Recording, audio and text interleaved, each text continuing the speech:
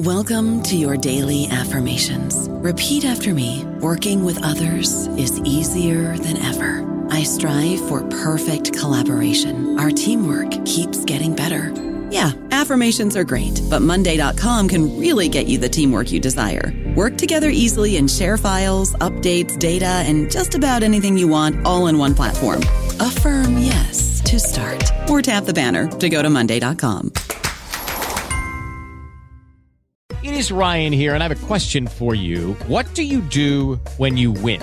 Like, are you a fist pumper, a woohooer, a hand clapper, a high fiver? I kind of like the high five, but if you want to hone in on those winning moves, check out Chumba Casino. At ChumbaCasino.com, choose from hundreds of social casino-style games for your chance to redeem serious cash prizes. There are new game releases weekly, plus free daily bonuses. So don't wait. Start having the most fun ever at ChumbaCasino.com. No purchase necessary. VGW Group. Void where prohibited by law. See terms and conditions. 18+. Welcome to the New Books Network. Hello, everyone. Welcome back to The Academic Life, a podcast channel on New Books Network. I'm your host, Dr. Christina Gessler, and today we're talking to Dr. Mike Rucker about his new book, The Fun Habit: How the Pursuit of Joy and Wonder Can Change Your Life. Welcome to the show, Mike. Thank you so much for having me, Christina. I am so glad that you're here and that we get to talk about fun. I think academics don't talk about fun enough, and I don't think we realize how vital it is to our lives. But before we dive into that, will you please tell us about yourself? Yeah, my name is Michael Rucker. I'm an organizational psychologist and behavioral scientist by trade. I've been studying fun studying happiness since the onset of the International Positive Psychology Association, so about the mid-2000s, 2006. And then around 2016, really started focusing on this construct of fun. So using agency and autonomy to essentially attract joy and delight rather than kind of pursuing happiness as an ideal. Did something happen in 2016 that made you interested in fun, or was it a natural evolution of the path that you were on? No, something certainly happened. So I had been using positive psychology since sort of learning it from folks like Dr. Csikszentmihalyi and Dr. Seligman, who are figureheads in positive psychology. And for folks that don't know what positive psychology is, it's essentially a facet of psychology to help people with betterment. Up until the point of sort of that movement, psychology had essentially been used in a clinical setting to treat deficits. And so a bunch of different psychologists had got together and said, hey, there's some tools within psychology that could be used to help folks that don't have deficits essentially better themselves. And so that's just a quick history lesson about positive psychology. And I had certainly really been a fan of those tools. They're very effective in different contexts. But what had happened is getting into 2016, I had likely over-optimized my life for happiness. And so I was tracking things in spreadsheets and looking for correlations, and really trying to just continually climb this mountain that doesn't really have a peak per se. And while I was doing that, my younger brother unexpectedly passed away from a pulmonary embolism. And it kind of just knocked me on my butt. And these two things aren't related, but then a couple months later, after being a long time endurance athlete, found out that I had advanced osteoarthritis quite suddenly. It was likely due to an injury that went unnoticed. And I needed a hip replacement at a young age and was told that I couldn't run from there on out. And so I'd always identified as essentially a runner, but also a triathlete. It was something, where I found a lot of my fun, and I was told that I couldn't do it anymore. So I had this sort of identity crisis, and also this crisis of a loved one passing away and not being able to see them. And so I continued to try and use these tools of positive psychology to quote unquote, will myself to be happier. And as I was doing that, I found out that I was kind of driving myself into the ground. I was certainly becoming a lot less happy, paradoxically, and was getting close to a clinical diagnosis. And so through some serendipity, I had just finished my dissertation out of a university out of San Francisco. And so I still, had that idle hand syndrome. I had successfully defended and, still loved digging into research. And I was lucky enough to find this professor out of the University of California, Berkeley, that had, she was at the beginning of her work at looking at this Western world's approach to happiness and being overly concerned with happiness. So not necessarily valuing happiness, wanting people to thrive and flourish, but that folks that ruminated on their own happiness and trying to achieve it were essentially making themselves miserable. And so that is really the origin story of like, whoa, okay, so I'm in this situation and I'm clearly suffering, this fate. And if this is true, these 10 years of using these tools effectively, this isn't an appropriate time for that. What can I do? And so I fell back on my academic research on workplace wellness and social determination theory that where our autonomy is a key underpinning of our happiness. And I was like, okay, well, this is an interesting construct. This isn't an appropriate time to be happy, but there's got to be something I can do. And so I started playing with the agency and autonomy I had over my time, and started indexing things that were making me feel good about the world and making me feel good about how I was spending my time, but not necessarily stuck in this evaluative state of, how am I going to get out of this mess? Because I really am unhappy. And so I'll leave it there because I've talked quite a bit, but that's essentially how I got started looking at this construct opposed to happiness. You share quite a bit of that part of your story in the opening part of the book, and you dedicated the book to your brother. You talked to us about the life path that you've been on and how, in addition to these horrible things happening, continuing with that mindset or with those tools was going to make you really miserable, that trying to be happy when the natural feeling is to be sad, to have grief, to mourn, becomes something called toxic positivity. Can you talk to us about sort of the relentless marketing drive in our culture to be happy at all costs and why that's toxic? Yeah, so what I've found is that essentially these are motivational tools, right? They're meant to motivate people and meet them where they are. But unfortunately, what has happened is they've been quite overprescribed, right? I meant this idea of good vibes only, which I certainly prescribe to at a certain point in my life. When that motivation doesn't hit, it creates profound dissonance in our minds, right? Like, oh, I'm supposed to have good vibes only, but right now I just don't feel good. So I must not be like other people. And so what happens is it's quite insidious, right?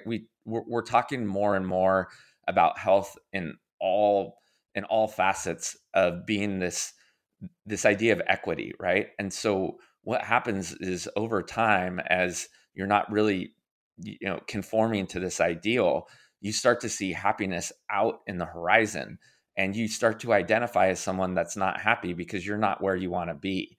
And so you start to ruminate on that, right? And so a few days of that, right? Like, oh, I'm not where I want to be. That's fine, right? Sometimes those can be a way to get us from point A to point B. I think anyone that's gone through the process of a thesis or dissertation knows that, right? Like sometimes it seems insurmountable, especially the lit reviews, right? There's always another research paper to read. And so you need to figure out what your boundaries are. But with regards to pursuing happiness, I mean, it's even that much broader, right? And so when you start to let these external influences come in and the motivation doesn't hit, slowly but surely your subconscious starts to make you believe that you're an unhappy person because you're not resonating with these curated lives of influencers that aren't real in the first place. And so slowly but surely you're like, wow, my life just isn't where it needs to be, which is obviously not true at all, but it's just so infectious that's become a real epidemic, right? Where all of these folks, you're especially seeing it with preteens and teens, are like, oh my gosh, my life isn't like that. Like, why not? Right. And so this rumination, this, over introspection of not living life, not using that energy to actually go out and do things that fill you up, and kind of being stuck in the preservation of, not being where you want to be becomes, let's use that word, toxic, because that's exactly what it is. In academia in particular, I can't speak to many other fields because I just haven't had the life experience of working in them. But in academia in particular, there's a almost disdain for fun. It's silly or superfluous or not a serious intent.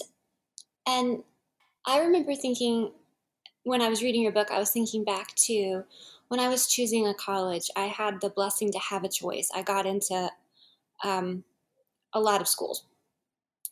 And I chose a small school, and not a lot of people have heard about it. It's really got high quality education, but when well-meaning adults said, "Well, why did you choose that over, fill in the blank, some of the more prestigious names?"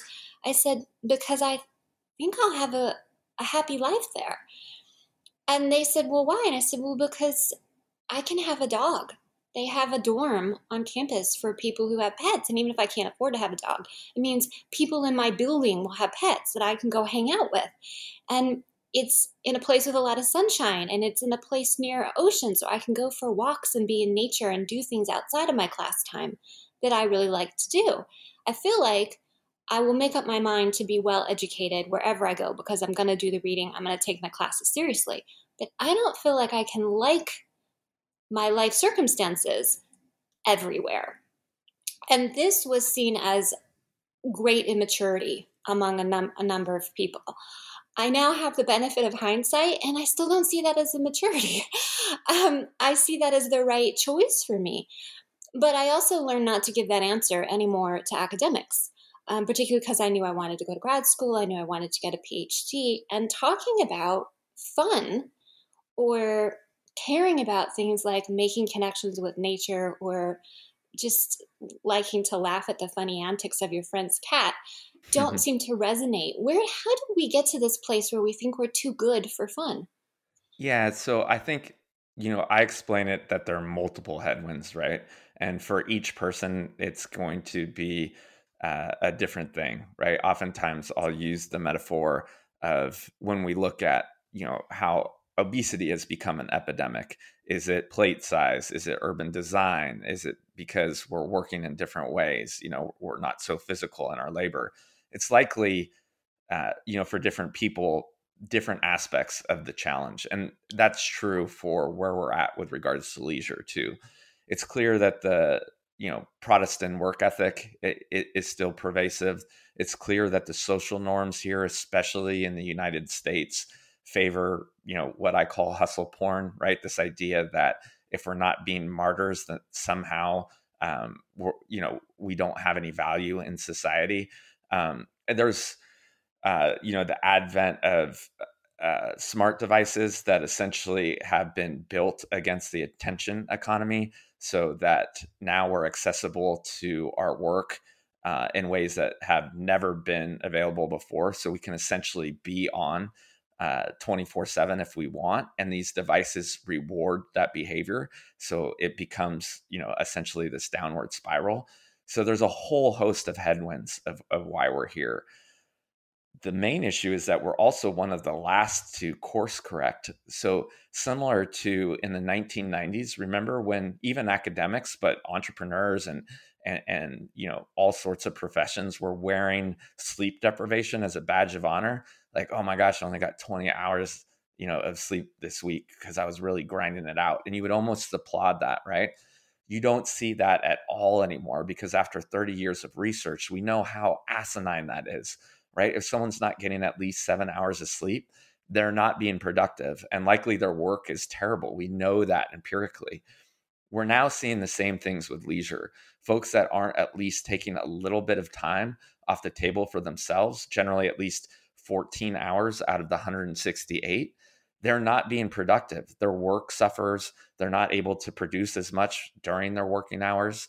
And so, countries in the EU that are more forward thinking and are quite frankly more empathetic because they want to support each other's well-being instead of just grinding people out and sort of celebrating the finish line rather than worrying about the actual physiological and psychological, safety of their employees, are doing things like giving folks 4 to 6 weeks off for renewal, shutting down email servers on a Friday at 5 p.m. so that work emails can't be sent. And we know that once you put on these constraints, work productivity and work output doesn't go down, it goes up. And so you're even seeing that here with Fortune 500 companies that are incentivizing people to take their PTO. And this isn't, out of a sense of benevolence. It's because they know that it's, a great way to retain employees. And also those employees are going to be better employees. And so, again, to answer your question, there are a lot of reasons that got us here, but we're kind of at the onset of understanding how terrible it is and requires a sort of radical course correction. And so hopefully, as we continually share, these statistics that are showing, record rates of burnout, record rates of loneliness, all of these, social determinants of health that are kind of falling off a cliff, will slowly but surely get better. And not just for ourselves, but also that so we can show up, to the folks that we care about and the work that we care about in better ways. The book takes us through so many different ways to understand the value of fun and to figure out the right way for us to have fun. You make it clear that someone telling us what is fun is not good for us, and you give us science for why that is so. But one of the things I was struck by as I was reading the book is how much science you offer us for the things that you were saying. And I thought, wow, was there that much pushback against the importance of fun? This is cited almost the way historians do when we take on a controversial topic. Like, it's not just my opinion. I found 20 documents to support this. Did you anticipate a lot of backlash against the importance of fun, or did you just use your training to explain it? Because there's a lot of proving that fun matters. Yeah, no, there's a ton of, I think the anointed certainly resonate with the message, right? And so, play advocates, folks that, tend to have an extroverted slant are like, oh yeah, we already knew this. But to your point, there is a lot of resistance because social norms and habituated behavior are hard to change. Not only that, but another headwind that I, kind of passed up, that's been well documented is this idea of the U-shaped curve of happiness that's only getting broader because of modern advances in science, right? For the first time ever, we're having kids later in life and our parents are, getting older, right? And so we have an extended period of time where, and when I say we, I mean, parents that have kids and that also have, their own parents that are still alive. There's this sense of duty that's never been there in any other era. And it's going to continue to get more complicated, right? And so we are time poor in a way that's never existed. And folks that live in that paradigm specifically are like, what can I do? Because I have all of these things that are on my plate. And as you mentioned, there's a lot of things you can do. But when you come from what I would say is essentially this paradigm of guilt, right? Like, I don't want to let down the people that I love. It really becomes hard to then say, well, I am going to have a little bit of fun. And so changing that mindset becomes extremely important. The kind of second part of your question, the big insight where I was like, oh my goodness, I'm really onto something that was just quite amazing, but wasn't necessarily, you have to go and look for it, is the idea of the hedonic flexibility principle. So there's this landmark study out of MIT, Stanford, and Harvard that shows that when we've been ground down to a nub, like most of us have, we do tend to go look for what is called passive leisure, potentially things that are unhealthy escapism, like, drinking or plopping down on the couch and just channel surfing, not watching anything that you really care about, just kind of pacifying time, right? Or doom scrolling on your phone, whatever it is. Those things happen for people that are ground down. But the people that are able to create bumper rails with regards to their time and do enjoy themselves a bit, go back the next day and do the harder stuff, are ready to tackle the heady challenges, are ready to dig in and actually get the work done. And so And this study wasn't just like a small sample size, right? We're talking about 28,000 people in this particular study. So the data is there, right? If you want to be the best version of yourself, you do need to take a little bit of time off the table. Yet it requires this, what some people are calling a radical course corrective, right? Because you do need to understand and slowly but surely change that habituated behavior. Even if it's just recapturing 2 to 3 hours of time in your week and go, oh my gosh, okay, now that I'm actually doing something, for you, because you brought up the anecdote, it could be as simple as just enjoying time with pets, right? Or it could be, engaging in an activity that you like. That's not necessarily outcome focused, but something that, you really enjoy doing, and then just seeing how you feel the next day. So it's a small step, but to your point, because of this, this sort of normative understanding that, which is maladaptive, that fun, is a waste of time, is quite problematic. It does require quite a push to get to the next stage. But fortunately, once you do that, again, similar to going back to sleep, like, hey, just try getting 7 hours of sleep for a whole week and see how you feel on Monday.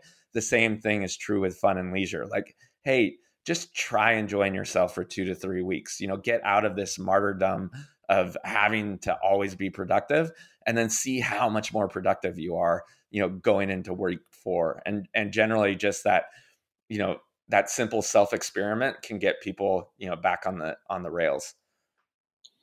You take us through what I labeled enemies of fun in the book. I'm not sure if I got that from the book or that was my shorthand. And one is mistaking fun for high stakes arousal. And that really resonated with me because my idea of fun is much more low key. It's like playing a board game I'm terrible at, so my friends and I can laugh at me. I think low stakes fun can be really relaxing, and it has a sense of community. And high stakes and the high arousal type tends to be off-putting to me, but it may be because I know some people who are very big risk takers and I'm not. So can you talk about what are we mistaking for fun? Yeah, so for this, I'm really standing on the shoulders of a Stanford professor by the name of Jeannie Tsai.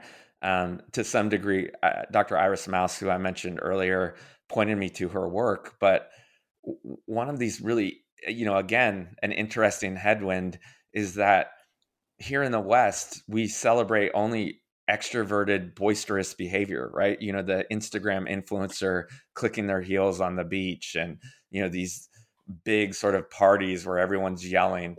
And what we know is that there are all of these low arousal activities, serenity, calm, peacefulness, that are just as fun as these, crazy things, riding on a roller coaster. And yet, for whatever reason, we devalue them. So, subconsciously people are like, oh, I don't know if this is fun. Like, if that's fun for you. And so, real world example for me is my wife. I'm for better or worse, I do fit the generalization, right? For me, like a Rage Against the Machine concert, with a ton of other folks sort of engaging in that and having a good time is what I find fun. But for her, it's reading a great historical fiction book by the pool. And so why is it that, someone will take a picture of me and that will be like, right up there, like, oh my goodness, this is a great time. And the other is sort of just passing time by, when each is equally as pleasurable for that individual. And so a course correction there too, because a lot of times those things are even more guilty, right? I remember telling my dad I was getting a massage. We were in Asheville, on vacation, and he's like, ooh la la, that must be nice. Like, it's just so weird, right? That people have this aversion that, any sort of form of self-care, whether that's, again, going to a concert because that's what you enjoy, or getting a massage because that's what you enjoy, that we have this resistance that, to your point, when you shared it with people, they're like, really, that's factoring into your decision? When it should, right? Again, that book is packed full of evidence that you are actually the one that's going to not just live a more pleasurable life, but likely be more productive because you are, able to enter the next day with the type of vigor and vitality it takes to do the hard work.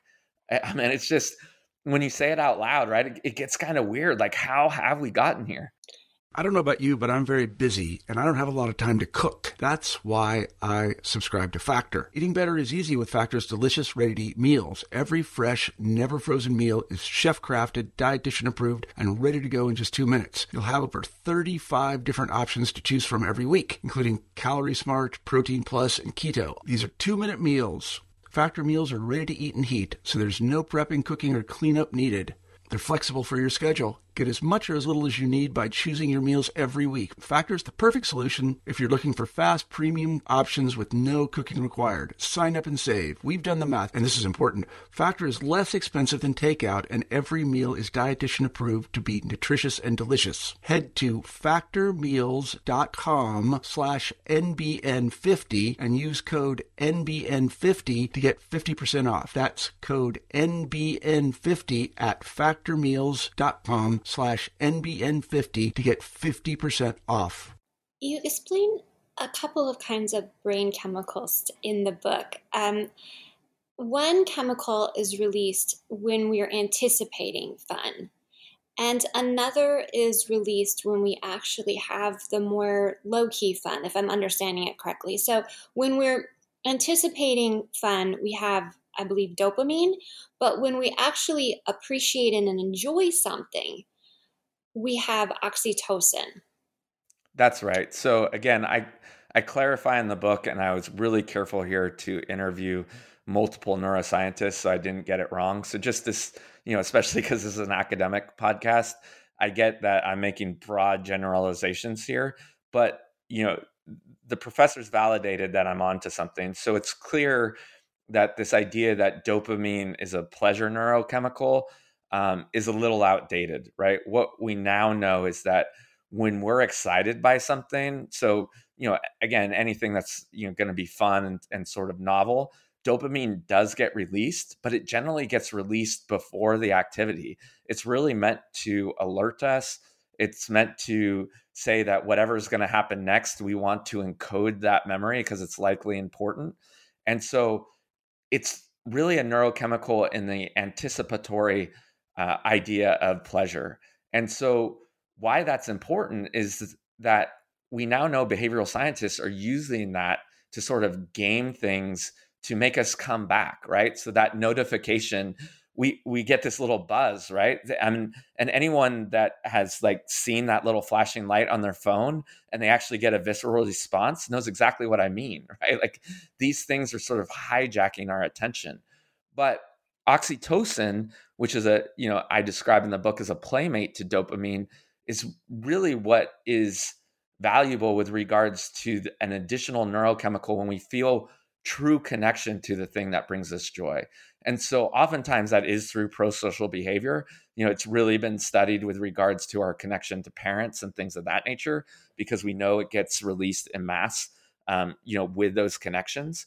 But we see it being released with anything we feel connected to. So again, that could be direct relationships with our friends, but also a connection to nature, or for some, a connection to spirituality, or for others, a connection to a craft or activity that they really like. It's been studied in ballet dancers who are, really engaged in that act. And so that becomes really important because that neurochemical has a direct tie to us feeling empathetic, which then again sets the stage for more fun, more kindness, for being a better person, and also for resilience. Because when we know that oxytocin has been released, it allows us to have what we call in science a better sense of willpower and ego depletion, so we can do harder things for longer. And so that becomes important because when oxytocin is missing, that's when we start to see really weird behavior, where we feel less sense of connection, where we feel like we do need to displace discomfort in ways that aren't necessarily for our own betterment, right? And oftentimes we get in these, downward spirals where we keep going back to the source of that discomfort, like social media. And again, in the book, I highlight several scientists that are looking at this with regards to preteens and teens that are kind of in these cycles where they, are getting those little hits of dopamine through TikTok, but they're not feeling any sort of connection. So they just get lonelier and lonelier, even though they've kind of, are in this space where they think they're enjoying themselves because, what I call saccharine sweet fun, right? They keep going back to these devices to displace that discomfort. You share various anecdotes throughout the book. They're really fascinating. You open with one, a guy is accidentally invited to someone else's bachelor party. Another is Abby the dog who has a bucket list. Would you like to share either or both of those stories with listeners? Yeah, I really like Mark's story, especially because I was fortunate enough to be Mark's friend. So I met Mark. The movie is, sorry, I'll back up. I'll say the story and then I'll give him a little bit of plug because I really do like Mark. So I met Mark at a dog park. My wife and I were living in Manhattan Beach, California at the time. He had 2 whippets. And so when you mentioned Abby was one of his whippets. We had a bulldog at the time. And so it was just a casual, again, a fun thing, right? Like dog parks are amazing. You never go to a dog park and generally not see, everyone smile, because just watching animals at play and having fun tends to be infectious, right? And so Mark and I connected there, but then we kind of lost touch. And I found out through a friend that Abby, his dog, had gotten really sick. And he was at a point in his life where he wanted to take a little break. He had worked hard and saved up a little bit of money. And so he created a project called Abby's List, where he wasn't going to fulfill his own bucket list. He was going to make a make-believe bucket list for his dog and essentially go to all of these places and allow that to happen. And so he created these amazing memories with his dog, while also obviously creating amazing memories for himself. And he just had a really good time. And so I think, you don't necessarily need to do something as radical as Mark. But there were some interesting things that happened that I think would happen with us humans as well. As Mark began to allow Abby to have more fun, it appeared to him that she was aging in reverse. She had, arthritic feet, so she wasn't able to move a lot before they went off on this adventure. And as they started to do more things that were enjoyable, she just got back that puppy vitality. And so what was meant to be like a couple of months ended up being almost a year, I believe. And Mark documented the whole thing. He calls it a dogumentary, Abby's List. But it's an amazing story, right? Of someone that really became intentional about how they wanted to use their time and took a break to encode all of these really amazing memories. And he became better for it, but his pal really became better for it too. And you see this across the board. I also talk, about multiple people, from common walks of life that took a step back and said, I don't want to live, life where it's essentially passing me by, and took, these sojourns or sabbaticals, and really, reconnected with what we're all about, instead of, these habituated lives that we live. So sorry. And again, anyone that's interested in that story, just Google Abby's List. It's an amazing story. Well, it points to some of the other things that I have on my notes from the book. He had a realistic timeline, given the dog's health and age and his finances, that it would only go for a short time as long as Abby could do it. But then by being really tuned into Abby, it was able to go longer, and he was able to make real memories and document them. And that ties into one of the enemies of fun that you warn us against, which is over-optimizing. He didn't come up with this grand thing that was going to last for a year. It was able to do so. He had a more modest intention. How does over-optimizing our idea of fun sort of wreck the fun before it gets started? Yeah. So the broader concept here, I think, is whenever we get too outcome focused. And so another sort of headwind of fun, right, is this idea that in psychology, we call it subjective well-being. And once you start to quantify things, right, let's say on a scale to 1 to 10, let's say, whatever you're trying to optimize for hits a 9. where do you go from there, right? Again, that's why subjective well-being has become so problematic, but I think that's true for anything, to answer your question. And so whenever you set the bar high, if it's episodic, great, right? The whole, shoot for the moon because you'll likely hit the stars. I think there's some truth in that. But for folks that do it long term, eventually you're going to fail. And then, then it takes you out of the moment. And so figuring out a way to create, any sort of intentionality that's pretty easy to hit then becomes an effective strategy. So for me, a lot of people, kind of dig into my website. It's fairly hidden, but since 2007, I've set this intention of connecting with two really wise people, doing something really adventurous, and then giving back in some way. And I've only set that intention to do once a quarter. So it only happens 4 times a year. But now I've done it for 15 years. So I have a whole host of memories to look back on, all sorts of really interesting relationships because I've made these connections. And I feel really good about the impact that I've made in the world. And that's just this little simple system, right?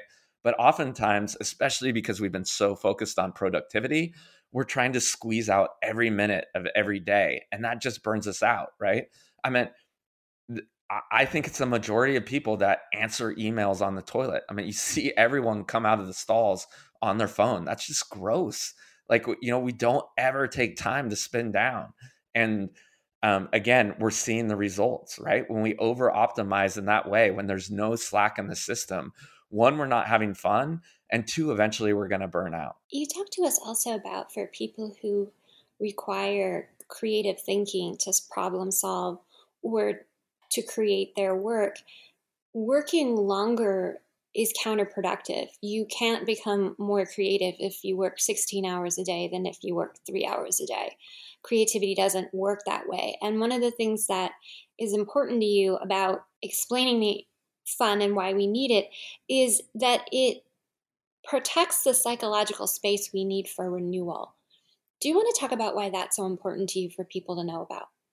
Yeah, this was some of the only original research in the book. And so what I've, discovered and then also seen for myself is when we, later in life, because of this deluge of incoming information, to be able to survive. So I'm not villainizing this at all, but as adults, we need to create what science calls heuristics, right? We essentially need shortcuts to be able to figure out what's not important and what's important.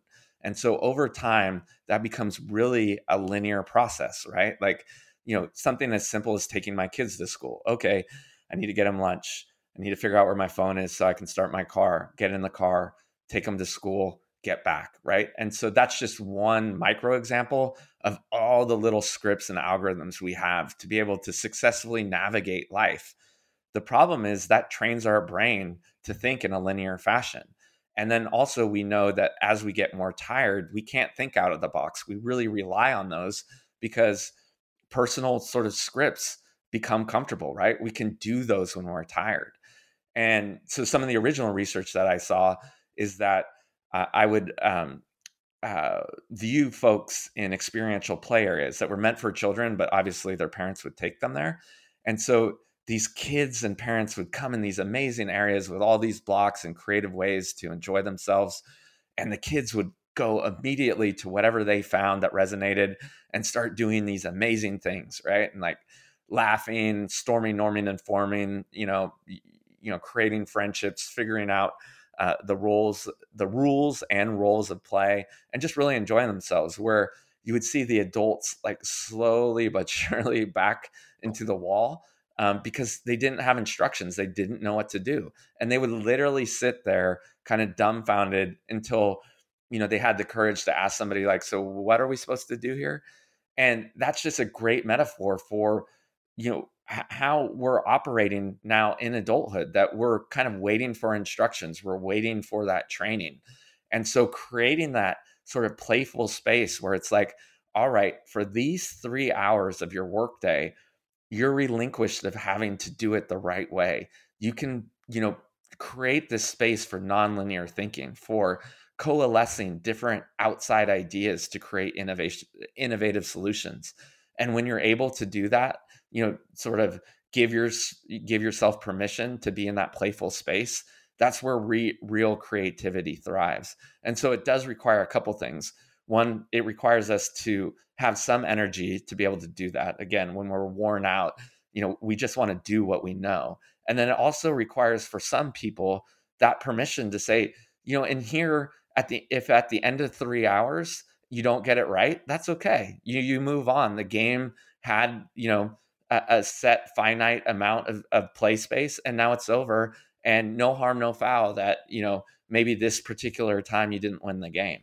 And so, and I hope that answers your question, but essentially that's why it becomes important. A lot of us are getting less innovative because one, again, we're just so worn out. We don't have, the creative energy to do so. And then two, some of us don't give ourselves permission to actually play in that space. Yeah, it does answer my question. It makes me think about the group that I have game night with right now. And I've mentioned that we tend to play games that I'm really bad at, and I'm happy to laugh about it. But we do reach a point where if you've just been doing dismally, you can do something called Wookiee rules, which is just cheat with abandon. Nobody cares because you've announced that it's Wookiee rules, and you can just do whatever, because at some point you may stop having fun. Even if you're not trying to be outcome driven, there can be a way that you're no longer fully participating because you're not really fully in it, right? It's just not the right game for you. And so at some point, if you're really having a difficult time, you can announce Wookiee rules and just do whatever so that you're back in the game. I love it. You're not, you may not have your win actually count, but it does up the fun because you've sort of randomized it too, right? As long as you don't do harm to someone else. I mean, we're good people playing this game. It's just going to add a moment of controlled chaos, right? Nothing bad's going to happen, but they don't really know. And it brings the creativity back, right? Yeah. And I think, again, this is one of those weird things where you feel this resistance, like, oh, so you're just one of those folks that feels like everyone should get a participation medal. Like, absolutely not. I'm an entrepreneur that had a successful exit. There are going to be certain games where you want to win, and that's okay. And so, figuring out what game you're playing at any given time, makes sense. But sometimes you want to play that game where there are Wookiee rules. And then I also think, there should be good sportsmanship, right? Like sometimes you do lose the game, and why not celebrate the other team for doing a great job? It's just really interesting that, sometimes everything has to be Bolin for folks, right? Like, oh, okay, well, are you saying there are no losers in life? Like, that's not what I'm suggesting, although I certainly think there aren't, quote unquote losers in life. But I do think, we live in a meritocracy, so we have to understand that to some degree, right? In your world, some people are going to get tenure and some aren't. So to suggest that we shouldn't have some facets of life where we understand the rules of the game, I mean, that would be asinine. Eventually people would fail. But we're so over-focused on that, so over-focused on the outcome that we, oftentimes we're living life with blinders, and that leads to these weird outcomes that we've discussed during the podcast. One of the things I've noticed is several of the examples you've given really are good illustrations of what you've urged us to develop in our habit of fun, which is developing a feedback loop. The gentleman who documented the adventure with his dog built in a feedback loop. And writing down some of your stories of your own adventures with fun in the book has created a feedback loop. And the feedback loop is a way that we continue to enjoy the activity or action after the moment. Can you talk about the value to us of adding a feedback loop to our fun habit? Yeah, so this is essentially an extension of gratitude. And so whatever cadence feels right for you, taking some time to reminisce in the things that you found really enjoyable becomes a proactive practice in one, really savoring fun after the moment. So it extends, the value that we get from these fun activities, because you're like, wow, that really was cool. And oftentimes we can get ourselves back into that space, that, that feeling of how that particular event happened. But also taking the time to do that makes us more wise of what we want to continue to do in the future. So I like using this metaphor of, time is like a river, right? I mean, we're always going down, the extension of time. And some things bad are going to happen, like, the death of my brother, and some things good are going to happen, like the great game night you have with your friends. We do have the ability to bias our time towards those things that we find enjoyable. And so figuring out what those things are through a little bit of introspection, not too much so that you're worried about making sure that they're there all the time, but understanding what you really feel connected to, and then potentially what you don't feel connected to. Like, oh, this is really, a great time, but I didn't like the environment that we did it in. Maybe we can switch that up, right? There's sort of three aspects that tend to be the main variables of how we do enjoy our time. It's generally the people that we're with, the activity that we're doing, or the environment we're doing it. The environment we're doing it in. And so looking at those three aspects as we reminisce our pleasurable activities, we can start to figure out what we want to do more, and maybe as importantly, what we want to do less.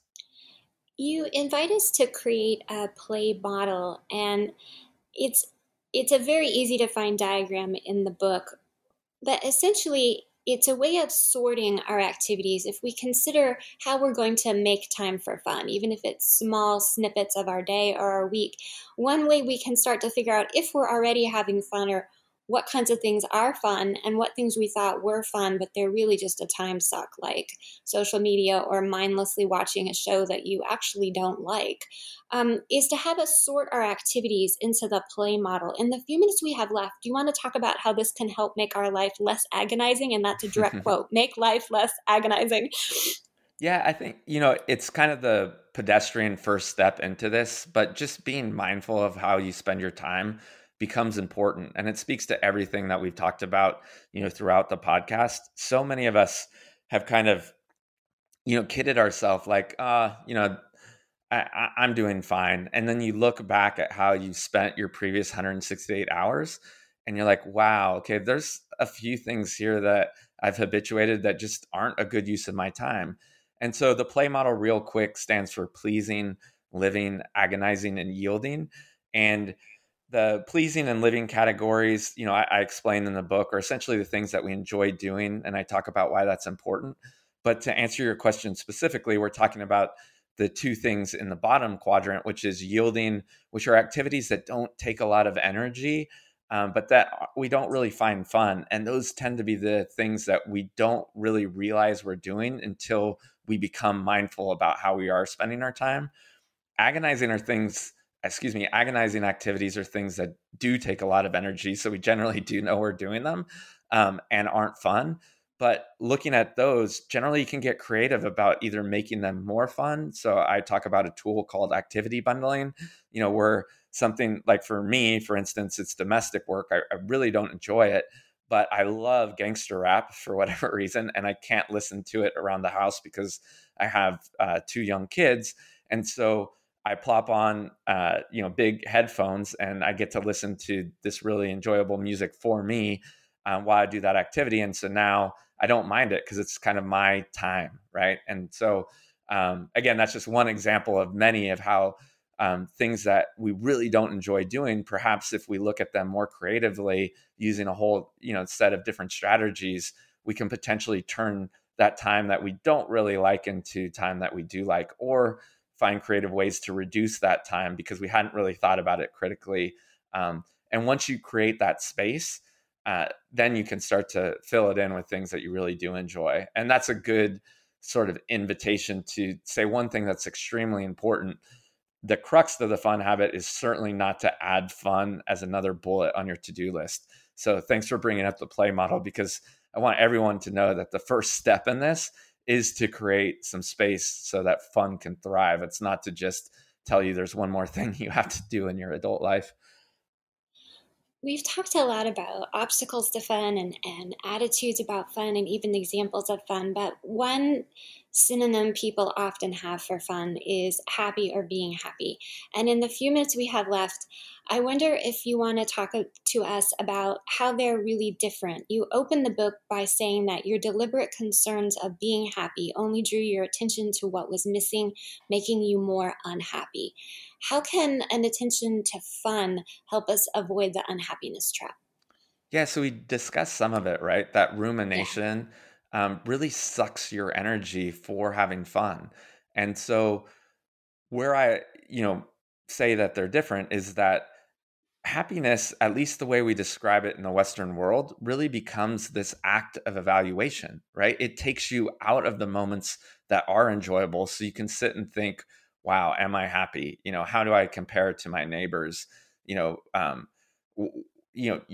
basically in the state of searching, where fun is really an action orientation, right? When we're deliberate about finding opportunities to connect us to things that we really enjoy. In psychology, we call this valence, things that we're attracted to or that we find pleasurable. Then we index those things in our life to the point that it makes sense, right? And so oftentimes people are like, oh, are you just trying to prescribe a life of whimsy? Like going from Burning Man to Burning Man? Like, no. What I'm suggesting is that all of the data that we've looked at says we are not having any fun at all. And it requires us to be deliberate to just integrate a little bit of that back into our lives so that we can show up as the best versions of ourselves. Because right now we clearly aren't, right? What would you like to see going forward? I think this course correction of understanding that we really aren't having fun and how important it is to reclaim a life that's enjoyable. And so I don't think I would have said this right when the book was released, but now getting to speak to folks like yourself and just coming back from the book tour, I'm really seeing out there that people don't know why they're giving their time away, right? Like, I think it's important to be passionate. I think it's important to have a hard day's work, especially in academia. I think, what researchers are doing are extremely important. This book, was standing on the shoulder of giants, as it were. So many people are doing important stuff, but we're grinding ourselves down to a nub. And we're also just not really liking where we're at. You're seeing it across the board, all these, really interesting byproducts of folks not really enjoying life at all anymore. And so the corrective that we had was sleep. I think we're, again, on the cusp of seeing that with leisure. And so at the end of the day, I would really like to be one of the folks, I don't need to be but what I would like to see is the US have this course correction of understanding that we really should start to enjoy our time a little bit more. Thank you so much for being here today, Dr. Mike Rucker, and telling us about your new book, The Fun Habit: How the Pursuit of Joy and Wonder Can Change Your Life. I'm Dr. Christina Gessler, and this is The Academic Life on New Books Network. Please join us again.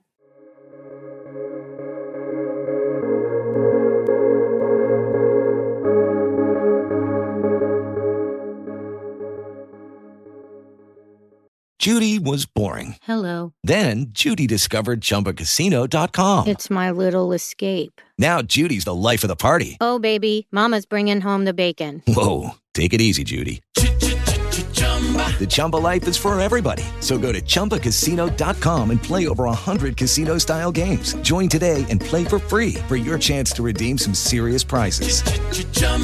ChumbaCasino.com. No purchase necessary. Void where prohibited by law. 18+ terms and conditions apply. See website for details.